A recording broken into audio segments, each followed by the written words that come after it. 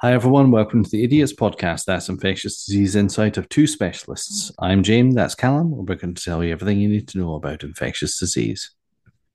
Soon may the ID team come to discontinue the Tazo Sun. One day when the CRP's done, we'll take our leave and go. Callum, James, you remember that time that you got high on mushrooms, broke into Wimbledon, and urinated all over the net? I meant to say yes. Yes. Yes, very clearly. Yeah. It was very odd. And, when the police officer found you, he said to you, Callum, you're in P net trance. And that reminds me, Callum, of today's episode, because we're going to be talking about Wait. I didn't. urine penetrance. I don't understand that joke. What? You're in net P net trance. trance. P net trance. Oh, I get it. Okay, I got it. And that reminds me, Callum, because today's episode is about urine penetrance of antimicrobials, is it not? That was quite a complicated pun, and when did you think it up, and how long had that been on your mind? Like half a minute before the episode started. Half a minute. Wow, that's the skills that you can get only here, or probably a lot on the Idiots podcast, the United Kingdom's premier infectious disease podcast. Don't look into that stat too closely. So anyway, we're going to be talking about urine drug penetrance, and we've kind of held this back, haven't we? We've done urinalysis paralysis, we've done urine culture, we've done Cowty. We've done everything but talk about in depth. I think only a pharmacologist would say that we've held it back, as if you want to talk about the antibiotics before you've made the diagnosis. We're like, well, I don't care what the diagnosis is. Did you know about pivmecillinam? Oh, but do you know about pivmecillinam, Callum? No, let's make the diadiagnosis first. I think this is where it should be in our urine series. All right. Fine. Okay.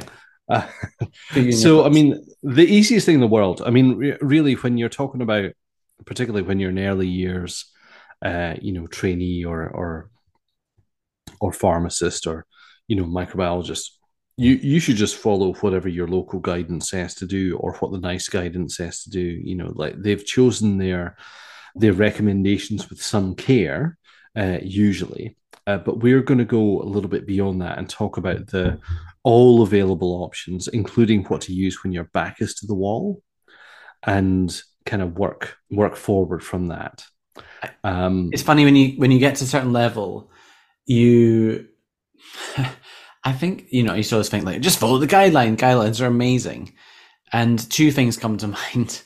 One is that I was reading a guidance recently because someone phoned me about something I didn't know what to do, and I looked at the guidance, and the guidance said consult a microbiologist, and I was like, no, I don't know, I can't consult myself, and then the other thing is that guidelines are useful, and particularly for those common problems. But they will always have issues. Not everything will sit neatly into a guideline, and it's just an accumulation of the evidence. So sometimes new evidence comes along and it's not included in your guideline, and maybe your practice should change before the guideline gets updated. Or maybe in your local setting, the interpretation of the evidence is going to be different because you've got different epidemiology or whatnot. So guidelines aren't everything, I guess is my point.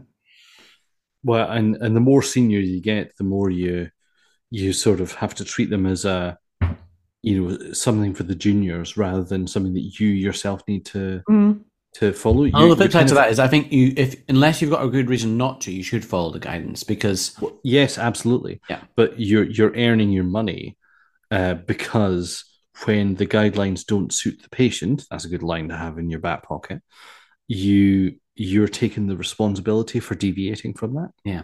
Do you know what I mean? Yeah. But in order to do that, you need to have a fairly, when we're talking about urinary tract infections, be it a basic lower UTI, an upper UTI, a catheter-associated UTI, any other UTI variant that you care to think of, you need to have a good appreciation of the pharmacology of the antimicrobials that you're going to be using, what's suitable for what and what is not suitable. Okay. And so that's kind of what this episode is all about. But can't I just look at the sensitivity report on the culture gene, and that'll just tell me exactly what to use? I'll just jump and just say release the culture result, and we'll say amoxicillin, and we'll just use that. Yes, absolutely, Cam. You use 94-antone for as many pyelonephritis cases as you like. I've touched a nerve. Um, so moving on from that. So what drug antibiotics? What antibiotics can we use? What are the options? What are the range of things that might be used for urinary tract infections? Well, when I taught a load of urology registrars about this a few months ago now, and I divided it into beta lactams and everything else. And so let's talk about the beta lactams first. First, you got your penicillins, you've got your amoxicillin, your comoxiclav, your piperacillin tazobactam, and then you've got your kind of slightly odder ones like your pivmecillin and temacillin, and we've covered them in the weird lactams episode. And then for your cephalosporins, we've got cefazolin and cefalexin, your first generations. You can use cefuroxime as well. That's the second gen, but usually people just jump to the third generation, really, and use ceftriaxone. If you need anti-pseudomonal cover, you might use ceftazidime. This is a very UK centric approach, by the way. I know that cephalosporins are much more widely used, and lots of different ones are used in other countries. But these are the ones that are very commonly used in the UK. And then you've got your carbapenems, your ertapenem, your meropenem. Both are very broad spectrum. Ertapenem doesn't cover Pseudomonas, and meropenem does. And then lastly, you've got your monobactam. So aztreonam is the only commercially available monobactam, and it is also covered in the Weird Lactams episode. And it has anti-pseudomonal and gram-negative cover, but doesn't really cover anything else. And then moving on into your kind of anti-DNA, anti-folate kind of class, you've got your quinolones. And so that would be Cipro, Levo, and moxifloxacin. And as a brief reminder of the spectrum, Cipro covers Staph, Pseudomonas, and gram-negative. Levo covers Pseudomonas and gram-negative. And I think it covers Staph as well. And then Moxie covers gram-negative and Staph aureus, but does not cover Pseudomonas, but does cover anaerobes, which makes it useful in different circumstances. And then for your antifolates, so things that interfere with folic acid metabolism, which is kind of used to create DNA purines, I think it is.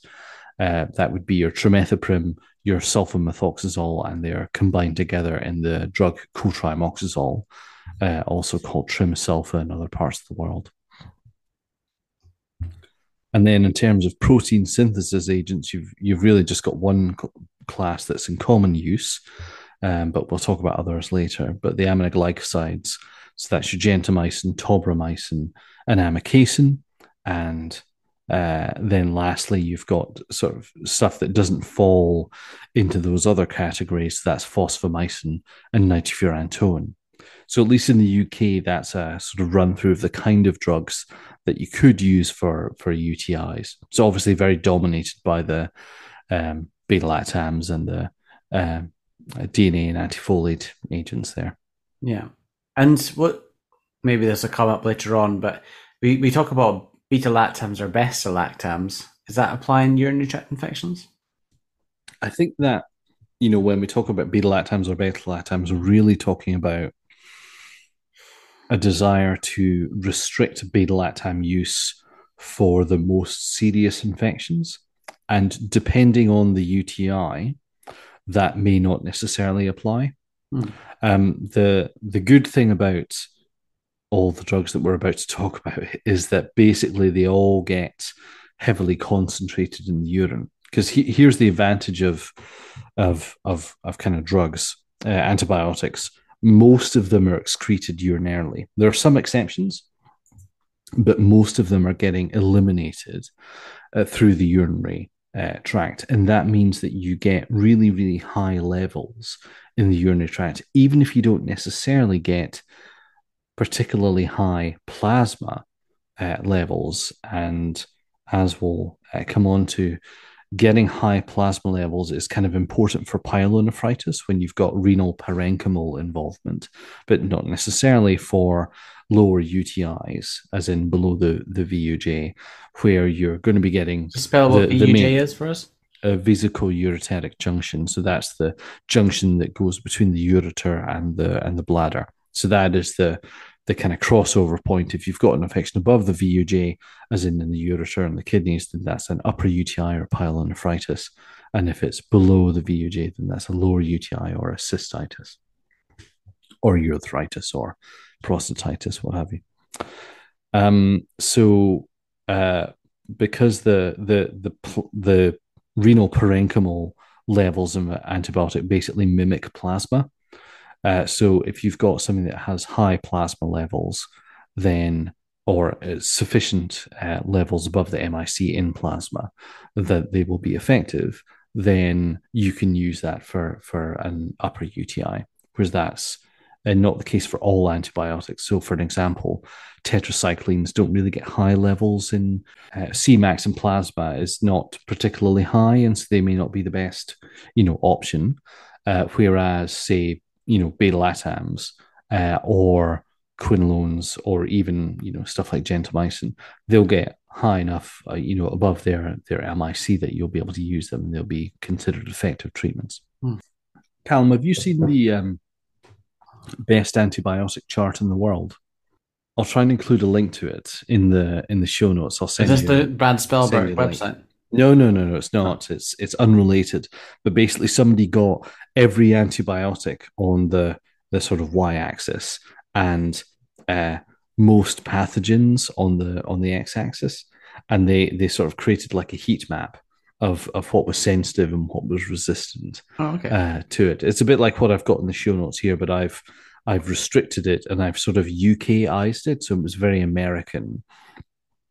So their MRSA was resistant to lots of stuff that we would consider our MRSA to be sensitive to, and so I sort of changed it for that reason. But I've sort of included a kind of a heat map in the show notes here that we'll include, and they're it's a color chart based on the traffic light system. So green is almost always sensitive, red is almost always resistant, and orange is it depends. And so I've included a link for all the antimicrobials that we've mentioned there and a few others as well. So there's I included a column for enterococcus, and so I've included things like linezolid and glycopeptides, that's your vancomycin and teicoplanin, because they are viable options for enterococcus, but not for everything else, because almost everything else is gram negative. So do you want to talk me through this? Because there's a couple of things on here that I'm reading, and I'm like, what does he mean by that? Or so yeah, go ahead. You pick about Calm, and then we'll and I wonder if is it easier to talk about it by organism? Yeah, go for it. So, public enemy or pubic enemy number one. I guess it doesn't really work out, does it? No. That's good stuff, Callum. That's the best pun you've ever made. Oh, no. Editing, Callum, do not delete that. That is absolute gold. Great work, Callum. Great work all day. It is E. coli. And essentially in your chart, you've basically put everything as green apart from the ones that we're just saying for enterococci. Yeah, I mean, this is for wild type. Yeah. So obviously there are differences and your mileage may vary, but basically everything covers E. coli because when we say wild type, it means an organism that doesn't have any acquired resistance mechanisms, basically. Yeah, I'm not sure you need to explain wild type, but go ahead. I think so basically if you have an antibiotic and it isn't active against E. coli, it's not very much use for you if you're going to use it as empirical cover for UTIs. Yeah. So everything really here has to cover E. coli, and so everything that you would choose for UTI does by default, almost. Yeah. So what about Klebsiella specifically? Well, Klebsiella pneumonia being the most common culprit, I'd say. But there's lots of other Klebsiella. What's different about them from E. coli? The main thing is that they've got constitutive penicillinase. So the E. coli will be sensitive to amoxicillin, say, but Klebsiellas will not because they have this penicillinase that will chew up amoxicillin, and because of that, you can't use amoxicillin for Klebsiella, and this is kind of why more recent guidelines are kind of circumspect about using amoxicillin as default. Because if you think, I think we quoted 10 to 15% of UTIs are because of Klebsiella as well. 10 to 15% intrinsic resistance rate. And that's just intrinsic resistance. That's not talking about acquired resistance in your E. coli population or in your non-E. coli, non-Klebsiella enterobacterales. That's a bit too much to use as upfront empirical therapy. And so most guidelines and the most recent NICE guidance says, look, you can use it if you know it's sensitive. So you basically have to have the antibiogram by the time you're going to use it. The way that you get around this is that you just add clavulanic acid. And so, of course, coamoxiclav is active against Klebsiella, as well as other things like pivmecillinam and Piptaz, the tazobactam, is also active against this penicillinase, and pivmecillinam is just intrinsically resistant to the penicillinase. So, yeah. So moving on from Klebsiella, because I think that there's some other small print stuff there, but I don't think it's worth. We want to look at the chart. You want to look at anything else? So Proteus was the one that we said was the third big issue. Any problems with that? A little bit. So again, with the Proteus vulgaris and Proteus pinneri, so these are not the main event Proteuses. So I think Proteus mirabilis would be the commonest organism. But vulgaris and pinneri are intrinsically resistant to amoxicillin too. And then in terms of temacillin, it's only Proteus mirabilis, which it is active against, but that's, of course, most Proteus that are infecting humans. So it would still be kind of broadly useful in that situation. Nitrofurantoin, interestingly, is not active against Proteus mirabilis, but is active against all the others. So that's a kind of a niche little sort of tidbit to know about nitrofurantoin, that if you've got a P. mirabilis infection, that you can't use it. Yeah, it's quite a common cause of particularly catheter-associated UTI, so it's kind of kind of interesting. What about other enterobacterales? Well, here it gets more variable because, of course, every other enterobacterales you've ever heard of, apart from E. coli, Klebsiella, and Proteus, is still a pretty heterogeneous group. Yeah, but I mean, your mileage will vary with amoxicillin and pivmecillinam, and you wouldn't necessarily intrinsically trust other things like kind of nitrofurantoin and trimethoprim unless you knew it was resistant. And so to your first generation cephalosporins, so your cefazolin and cefalexin, you would be it would be reasonable to trust your more broad spectrum choices. So your beta-lactams with the beta-lactamase inhibitor, your temacillin, higher generation cephalosporins, carbapenems, aztreonam, but also your aminoglycosides and quinolones and cotrimoxazole and stuff like that. You could use that kind of upfront, so pending the antibiogram. So why not just use amoxicillin clavulonate, coamoxiclav for all these organisms empirically? Well, Callum, you sound a lot like whoever designed the antibiotic plan for NADOS South, because that's exactly what we do. We basically use coamoxiclav for most infections in general, but also urinary tract infections and pyelonephritis in particular. And I hate it because it's broad spectrum.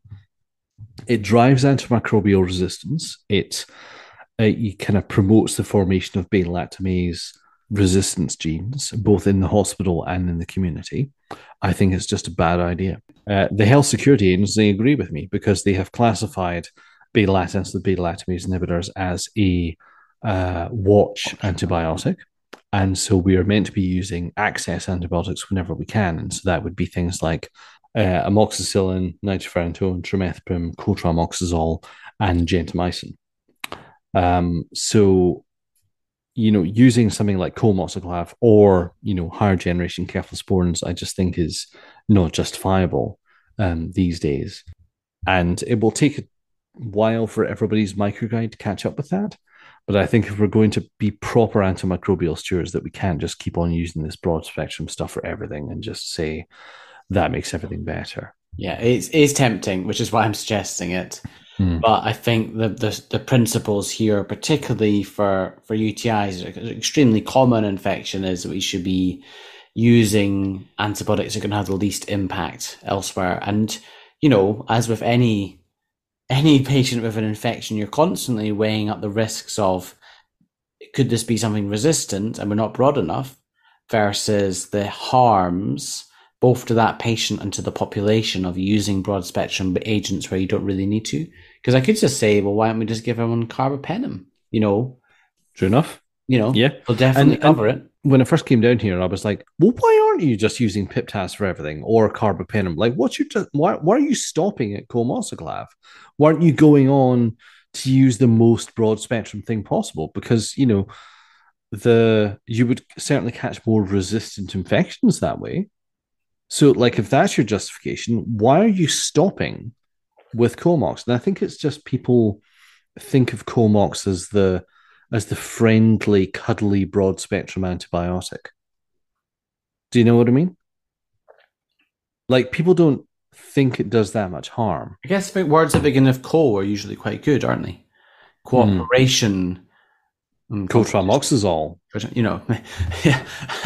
Maybe but I just think that people just have the wrong idea, and partially it's because of what you and me discussed when we were guesting on that episode of Febrile, when we discussed the Scottish approach to antimicrobial stewardship. That was influenced really heavily by the Vale of Leven disaster and subsequent inquiry, and Scotland learned its lesson from it and implemented what I now realise, having come south of the border, is a pretty strict antimicrobial stewardship program. It's nationwide, and if if you use ceftriaxone or colmoxiclav when it's not absolutely justified, you get rapped over the knuckles for it. And that just doesn't happen.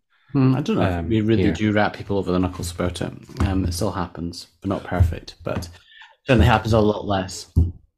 So we've talked about enterobacterales. What about Pseudomonas, the other thing? So I guess this is became more in catheters than non-catheterized patients. Yeah, maybe, and certainly more hospital-acquired infections. It's liver-leaving drains and sort of jumping onto patients at a moment's notice. And here we run into an issue in that we've got lots of intrinsic resistances. Anti-pseudomonal penicillins are called such because all the other penicillins aren't particularly effective against Pseudomonas. But you've got your piperacillin tazobactam, you've got your ceftazidime. So halfway through the third generation, you acquire anti-pseudomonal activity. So ceftazidime and fourth gens like cefepime and things like that can be used. Ertapenem, no, but other carbapenems, in particular meropenem and imipenem and cilastatin, yes. And then aztreonam, the monobactam, can be used. And then when it comes to other things, you've got your quinolones and aminoglycosides, and maybe a couple of others. We'll talk about them in a sec. For aminoglycosides, it's worth noting that UCAST and now also CLSI have dropped the gentamicin Pseudomonas aeruginosa MIC breakpoint. So now, according to those two organizations, gentamicin doesn't work for Pseudomonas. If you're wanting an anti-pseudomonal aminoglycoside, you need to use tobramycin, or if you're in the urinary tract, you can use amikacin. And they've got sort of separate breakpoints for the pair of them. And this has actually been pretty well covered in a recent episode of Breakpoints. And so I would encourage people to go and look at that, and we'll can try and include a link to it in the show notes, Callum, about it. But basically, the when you're setting breakpoints for a bug drug combination, there's a golden rule, and the golden rule is that you don't bisect the wild type population. And so, if you can think of the wild type population as like a bell curve, you want your breakpoint to be basically the edge of the bell curve, so maybe the 99th centile or something like that. And a big issue with old breakpoints from back in the day, like before people were looking at this in a systematized fashion, is that some of the breakpoints do bisect the wild type population. For example, the gentamicin pseudomonas breakpoint that everybody was using. And so UCAS looked at this and they put out a rationale document and they said, look, we can't justify this anymore. We're going to drop it. And if you want to use an aminoglycoside, you're going to use tobramycin or amikacin. And CLSI have kind of followed suit on that based on some work that USCAST did for them. And so now neither big breakpoint setting organization are recommending gentamicin for Pseudomonas. And how does that work? Because obviously aminoglycosides are concentrated into urine, so you get much higher concentrations. Interesting you should say, Callum, because there is a phenomenon that people have been talking about, which is the urinary antibiogram. And people haven't really, as far as I know, the big breakpoint organizations haven't really implemented this yet. But the idea is this: because you get such heavy concentration of antibiotics in the urine, you may be able to use antibiotics which previously you had considered the organism to be resistant to, purely because it gets concentrated in the urine to such a high amount that it will exceed the MIC of that organism. And a great example of this is gentamicin. So gentamicin gets a concentrated to 100 times the plasma level. So if you get a plasma level of, say, 10 milligrams, 10 milligrams per liter. Yeah, you may well get a urinary concentration of 1,000. Now, that is more than enough to overcome even the upper ends of the wild type population as you find it, and that was the reason for UCAS and CLSI dropping the gentamicin MIC. But interestingly, they haven't put a gentamicin urine breakpoint, and that's because they've been doing this thing where UCAS at least have been changing the dosage of the drug depending on whether or not you're going into the urine or not and trying to treat a UTI. But they've not set independent urinary breakpoints for the drugs. But people have talked about it in the literature and published kind of ideas as to how you could go about it. But as far as I can tell, it hasn't been adopted by the big breakpoint setting agencies. Yeah, there's UCAS released like a document. We're on UCAS 13, so I think they started in 2010, and it's basically got all the like breakpoints and so on. And probably it's the Excel file that I open the most because I'm constantly referring to it to just get an idea of like what can I test, what is their guidance for, what dosages. It's a really amazing document. And the thought that comes to my head there is that like you're obviously so interested in the pharmacology, I'm interested in the microbiology. Let's go on a field trip to UCAS. If only. Well, it would be an interesting mini-series, wouldn't it? Because I think certainly for microbiologists, but I also think that most infection specialists should learn this as well. Like learning how UCAS work is kind of important for learning how to use the drugs. Yeah, because learning that bug drug combo, I think, is a big bit of our sort of day-to-day kind of working. So let me give you another couple of examples, Callum, with a couple of drugs which you may not have thought of as anti-pseudomonal before now. So let's take fosfomycin. No, it's not anti-pseudomonal, James. But is it? Callum? Is it? Well, if you can bring yourself to look at the latest UCAS guidance document, you'll see that they have issued guidance that if the MIC is less than the ECOF then of and the ECOF is less than 256, then you can consider using it for urinary tract sepsis, which is a step up because in the previous UCAS document, I believe they didn't make any recommendation. That's And interesting. that's kind of interesting because this kind of gets into how you set a breakpoint. And again, that episode of Breakpoints is they've got this great mini Yeah, that's the series name of the on show. on breakpoints, and they interview like a couple of guys from US Cast, and somebody else works for CLSI, and it's very interesting. But the way of setting breakpoints is basically you get some in vitro data, you then get some animal data, if possible, you get some human data, and then a committee kind of basically just decides on what the breakpoint is. So, like at the very end, there's this sort of like human modification of what the breakpoint is going to be, Hmm. and that's obviously got its advantages and disadvantages.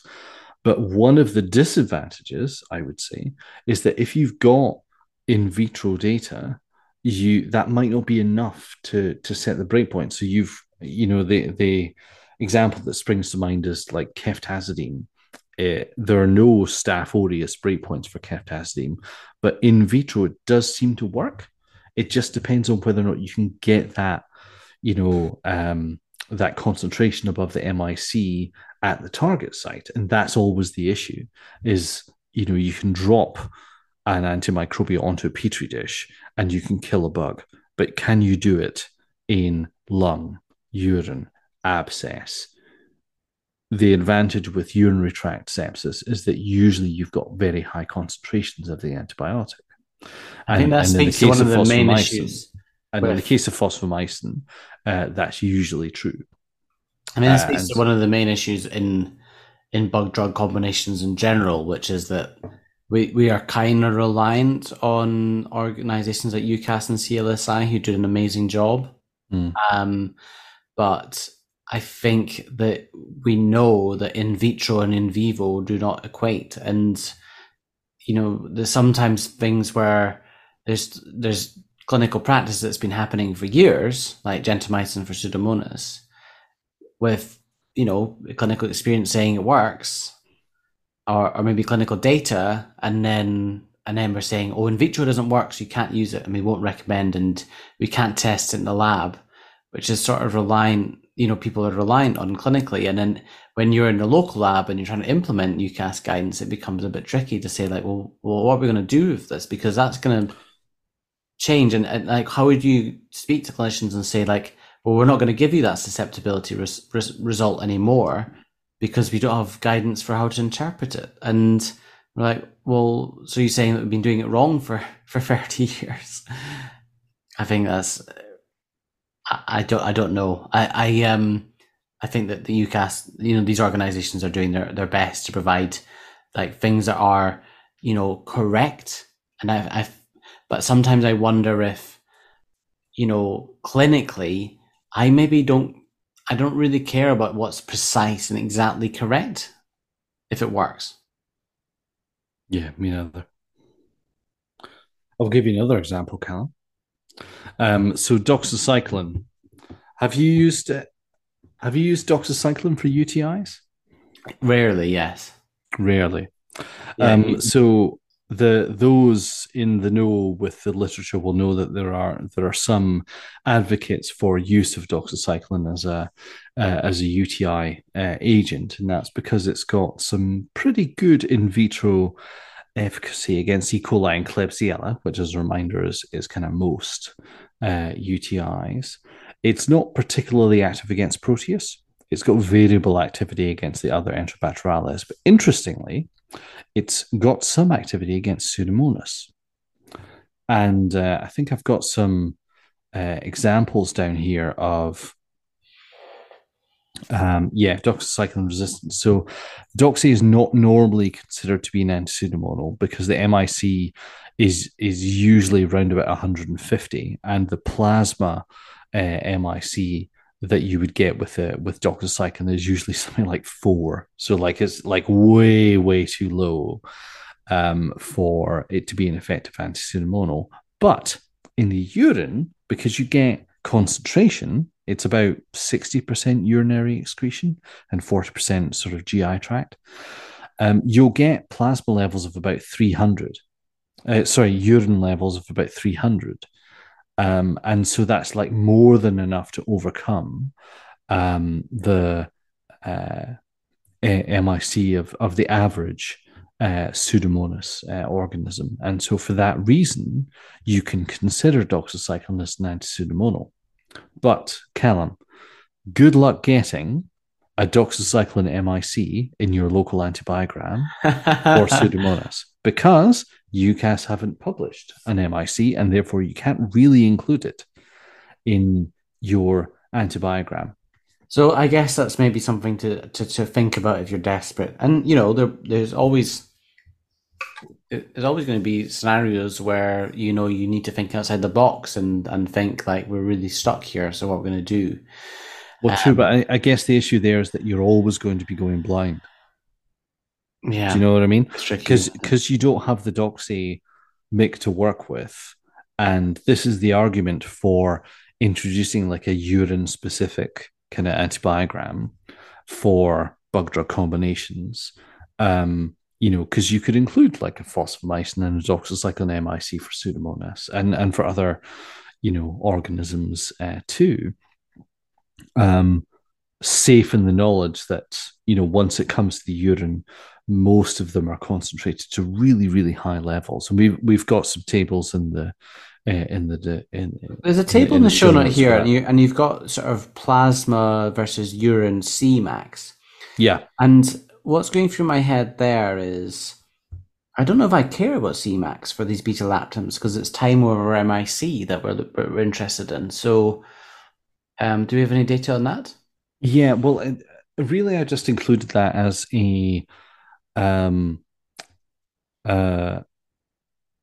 so the table that you're talking about is pulled almost completely from reference 3, and I've got the references here in the show notes here, and it's a really brilliant paper which includes a great table which I have cannibalized but not copied because I didn't want to infringe on copyright about kind of urine drug levels, and the as best as what I included here was the maximal concentration of plasma and urine as an indication of the ratio between these two things. So, let's just take amoxicillin 500 as an example. So you've got your plasma level of between 6 and 10 milligrams per liter. And that will correlate with a urine concentration of between 300 and 1300 milligrams per liter. And that means that, I don't recall the amoxicillin half-life. I think it was like 2 or 3 hours or something like that. Yeah, it's surprisingly short. Yeah. Essentially, the plasma levels and the urine levels will kind of match kind of roughly the same as each other, as the bit of the amoxicillin that is filtered into the urine is the free component, and then the bit that's in plasma that you're measuring also is the free component, and then it sort of gets replenished from the bound to albumin component, and so you sort of clear it at a fairly constant rate, and that rate is kind of related to the half-life of the drug of choice. And so really what I wanted to prove with this table is the height that you're getting to with, so say the MIC of the organism is like 2. Say it's even relatively resistant, call it 4. Well, how many half-lives is it going to take to drop from 1200 to 4? Do you know you're going to have really high amoxicillin levels in that urine for like a long time, for lots and lots of half-lives. And the same applies for just about every drug that you go down this list. So what I'm thinking here is that maybe this is a slight tangent, is that we use antibiotics, and I think that this bit of knowledge is not well known. I maybe didn't, I kind of understood it, but maybe not as well as you just explained it. And so what happens is that we get familiar with antibiotics, and I think, you prescribe an antibiotic and you say, okay, I know how to prescribe amoxicillin because I do that all the time in my practice. 500 milligrams 3 times a day, done. And then you are in another scenario, and then you have to use amoxicillin a different dose, and maybe you're like, amoxicillin, I'm going to use amoxicillin, right? 500 milligrams 3 times a day. That's what you do, and you can get away with really small doses of antibiotics when you're treating a urinary tract infection because it's concentrated so much, and what it's so key to be like, well, what is it that you're treating with the antibiotic, and then that will determine the dose. So cefalexin is one to come back to because, for a urinary tract infection, maybe 500 milligrams every 12 hours will be fine because it's super concentrated into urinary tract infection. If you're being ambitious and want to treat a bacteremia with it, 1 gram every 6 hours, much higher plasma levels. Yeah, I would agree with that, particularly with cefalexin, which I think we criminally underuse in the UK, particularly when we're going to rename to the podcast the Cefalexin Fan Club. So we are. But like you've got your I don't think we should be running through these numbers. I think we should just direct people to the show notes and they can take their pleas and also have a look at these references too. But for the beta lactams, we'll just gloss over and say that beta lactams get concentrated in the urine to comical levels. Some of them are more heavily concentrated than others. I was interested to know that cefalexin 1 gram, which is an oral cephalosporin, is concentrated much more into the urine than cefazolin 1 gram, which is IV only. So that would get 700 to 2,000 milligrams per liter, whereas cefalexin would get between 5 and 10,000. So, like a lot more. It depends on the PK and the PD of the drug, individually. Yeah. But then with your quinolones, you've got plasma levels with Cipro 500 of between 2 and 3. So, like, not very high, nothing to be sniffed at. But urine levels of 200. With gentamicin, we've already talked about, plasma levels of between sort of 4 and 8 with a relatively small, maybe 5 milligrams per kilogram dose. But it will get plasma levels of between 4 and 500. Cotrimoxazole is very heavily concentrated too. They all are really. Yeah. This is boring me. Sorry. And I I'm guess in the one podcast. thing we should mention is enterococci. So this is the interesting bit about concentration overcoming resistance. And before you do anything, I think it's worth mentioning that a lot of the time enterococci are actually contaminants in urine culture, so it's not. But 100%, absolutely. They truly think they've got enterococcal infection in urine. What can you use? Well, well, they're kind of annoying. Going back and listening to the enterococcal episode, but enterococci have quite a lot of intrinsic resistance to different antibiotics, and they also are fairly good at acquiring resistance. So it's one of these organisms that, though it doesn't make people super sick, it can sometimes be difficult to treat because there's limited options. True. So what can you use? Well, your number one should be amoxicillin. Now, we can do this for 2 reasons. One is that most Ent faecalis is amoxicillin sensitive. But 2, even if you are treating a amoxicillin resistant organism, be it Ent faecium or a amoxicillin R Ent faecalis, you can probably overcome whatever the MIC is in the urine.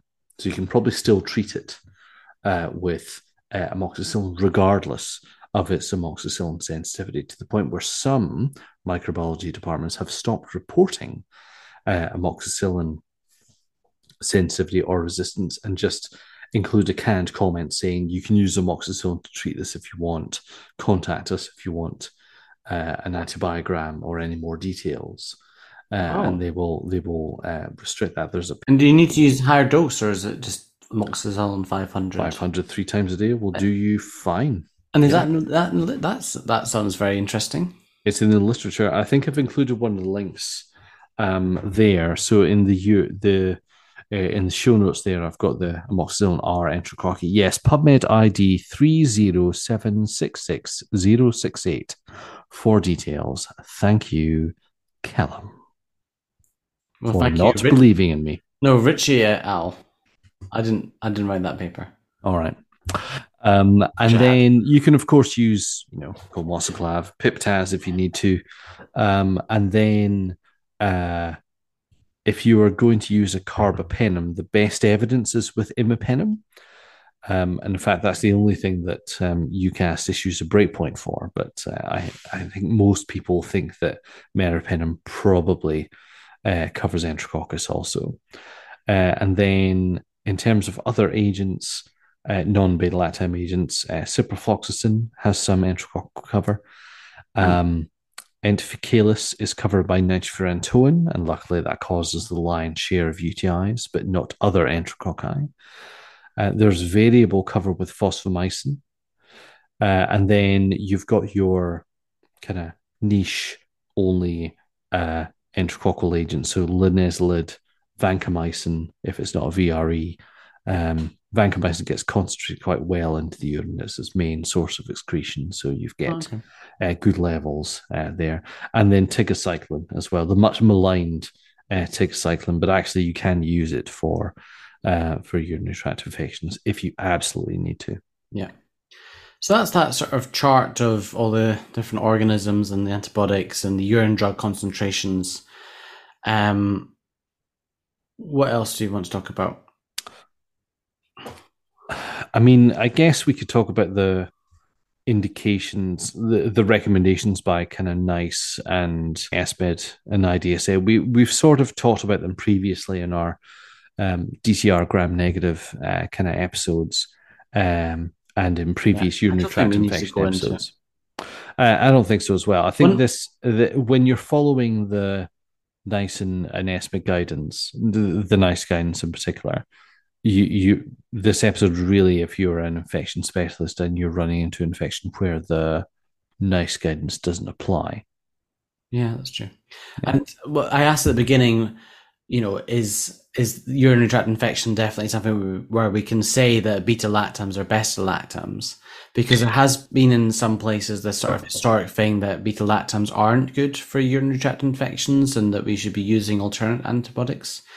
But you've put in the show notes a study that was looking at oral step-down post-bacteremia in particular for urinary source, and saying that actually oral beta-lactams are fine in this context. Because I often see that, discussed that, we can't use cefalexin or amoxicillin because they don't reach sufficient concentrations, but the study is suggesting that actually it's...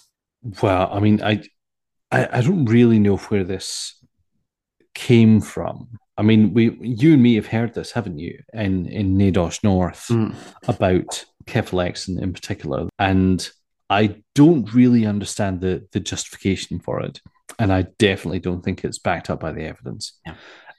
So the JAMA Network Open paper that I've got here is, I think, a real nice paper where they compare ciprofloxacin, cotrimoxazole, and I think it's colmosiclav for step-down therapy. So they've received, I think, something like 72 hours of IV therapy for, gram-negative bacteremia from a UTI, from a urine source, and they compare all three, and really there's not much of a difference between them in terms of 30-day mortality. I feel like shorter is better as a field of research, and antimicrobials is constantly advancing, and maybe on the horizon we'll be like, actually you only needed the 3 days of IV, or to get effective therapy for the bacteremia. So maybe the reason there's no difference is because they were already effectively treated. But I think it is useful to say, these drugs are effective. In terms of the duration, we sort of talked about this a bit on the catheter associated UTI, but generally, so in UK, NICE guidance suggests 3 days for a non-pregnant female, and for all our indications, 7 days treatment for a UTI. And for pyelonephritis, they say 7 days, although they do say use 7 days, days unless you're using trimethoprim. Yeah, why is that? In which case, it would be 14 days. Why is it that they recommend 14 days for trimethoprim? I think it's because they don't really trust trimethoprim to get the job done. And I can sort of understand their thinking, because I don't really trust trimethoprim in pyelonephritis either. But I wonder if that's because of a historical kind of eminence-based opinion rather than an evidence-based opinion. Yeah, because I feel like when I first started practicing medicine, pyelonephritis was 14 days of therapy. And now we've moved to 7, and potentially we're moving to 5. And on the Shorter is Better webpage, Brad Spellberg has summarized the evidence. There's 9 RCTs comparing shorter, saying that it's equal effectiveness. Rather than saying one size fits all, when we talk about shorter therapy, you really need to make sure that you're selecting the right patients for shorter therapy. And so it's 5 days and review. So we're used to thinking about antibiotics as, it must be this certain amount of duration and then that's it. But I think it's much better to think about antibiotics as you give the shortest duration that's suitable for that patient. So if the patient is better at 5 days, they don't need more antibiotics. If they're not better, they potentially do need more. And the particular patients where you need longer is there's some sort of nidus or point of infection. So that's things like they've got ureteric calculi or stones that, organisms could be harbored in. There's some sort of plastic there. So like ureteric stents, catheter, or there's metal, or there's a fistula, like colovocycal fistula. Other reasons are things like patient factors. So that's immune compromised host or transplant patients in hematology, oncology. And then other factors might be some drugs. So like things like tuberculosis or fungal things like Candida usually need a bit longer therapy just because they're, I guess, lower replicating organisms is potentially part of it. Yeah, and the therapy is less effective against them too. Yeah. So, I mean, I guess I'll say what I do. So if I've got a bog standard vanilla pyelo, I will default to 5 days unless there's a reason to extend or the patient is bacteremic, in which case I will extend to 7 days because they're then, gram-negative bacteremia. Again, in the Shorter is Better table, it's 7 versus 14 days. And just to point out in the same table for pyelonephritis or complicated UTI, it's 5 or 7 days versus 10 or 14.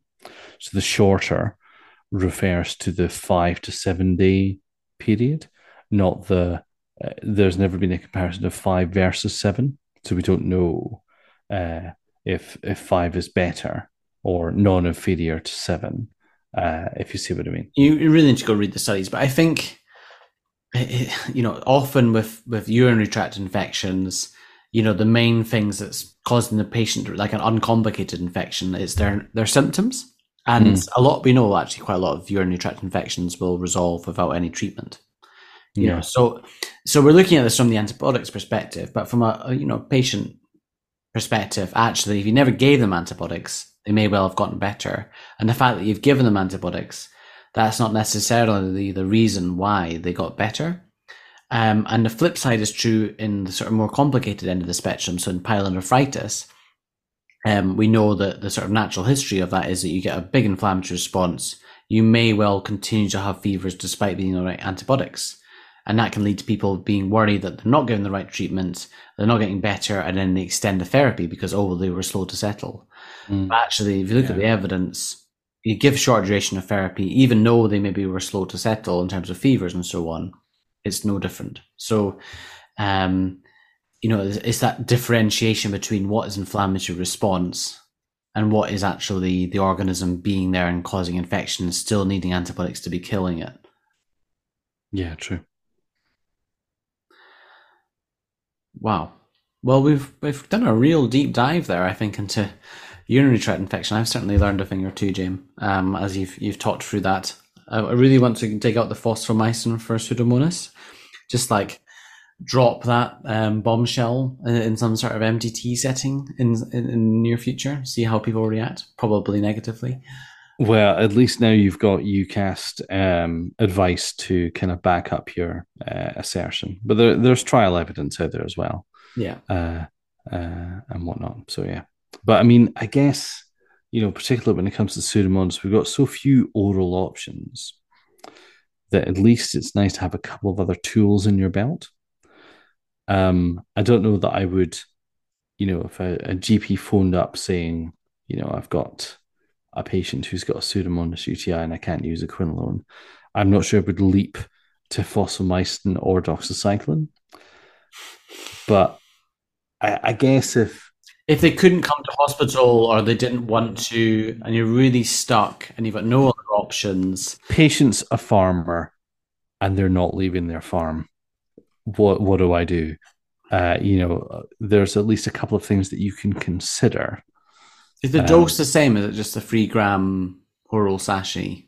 And then once, and then although 3 days, or do you give a higher dose?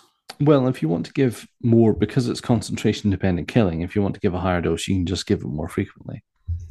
Which is the thing, like, and particularly there was that recent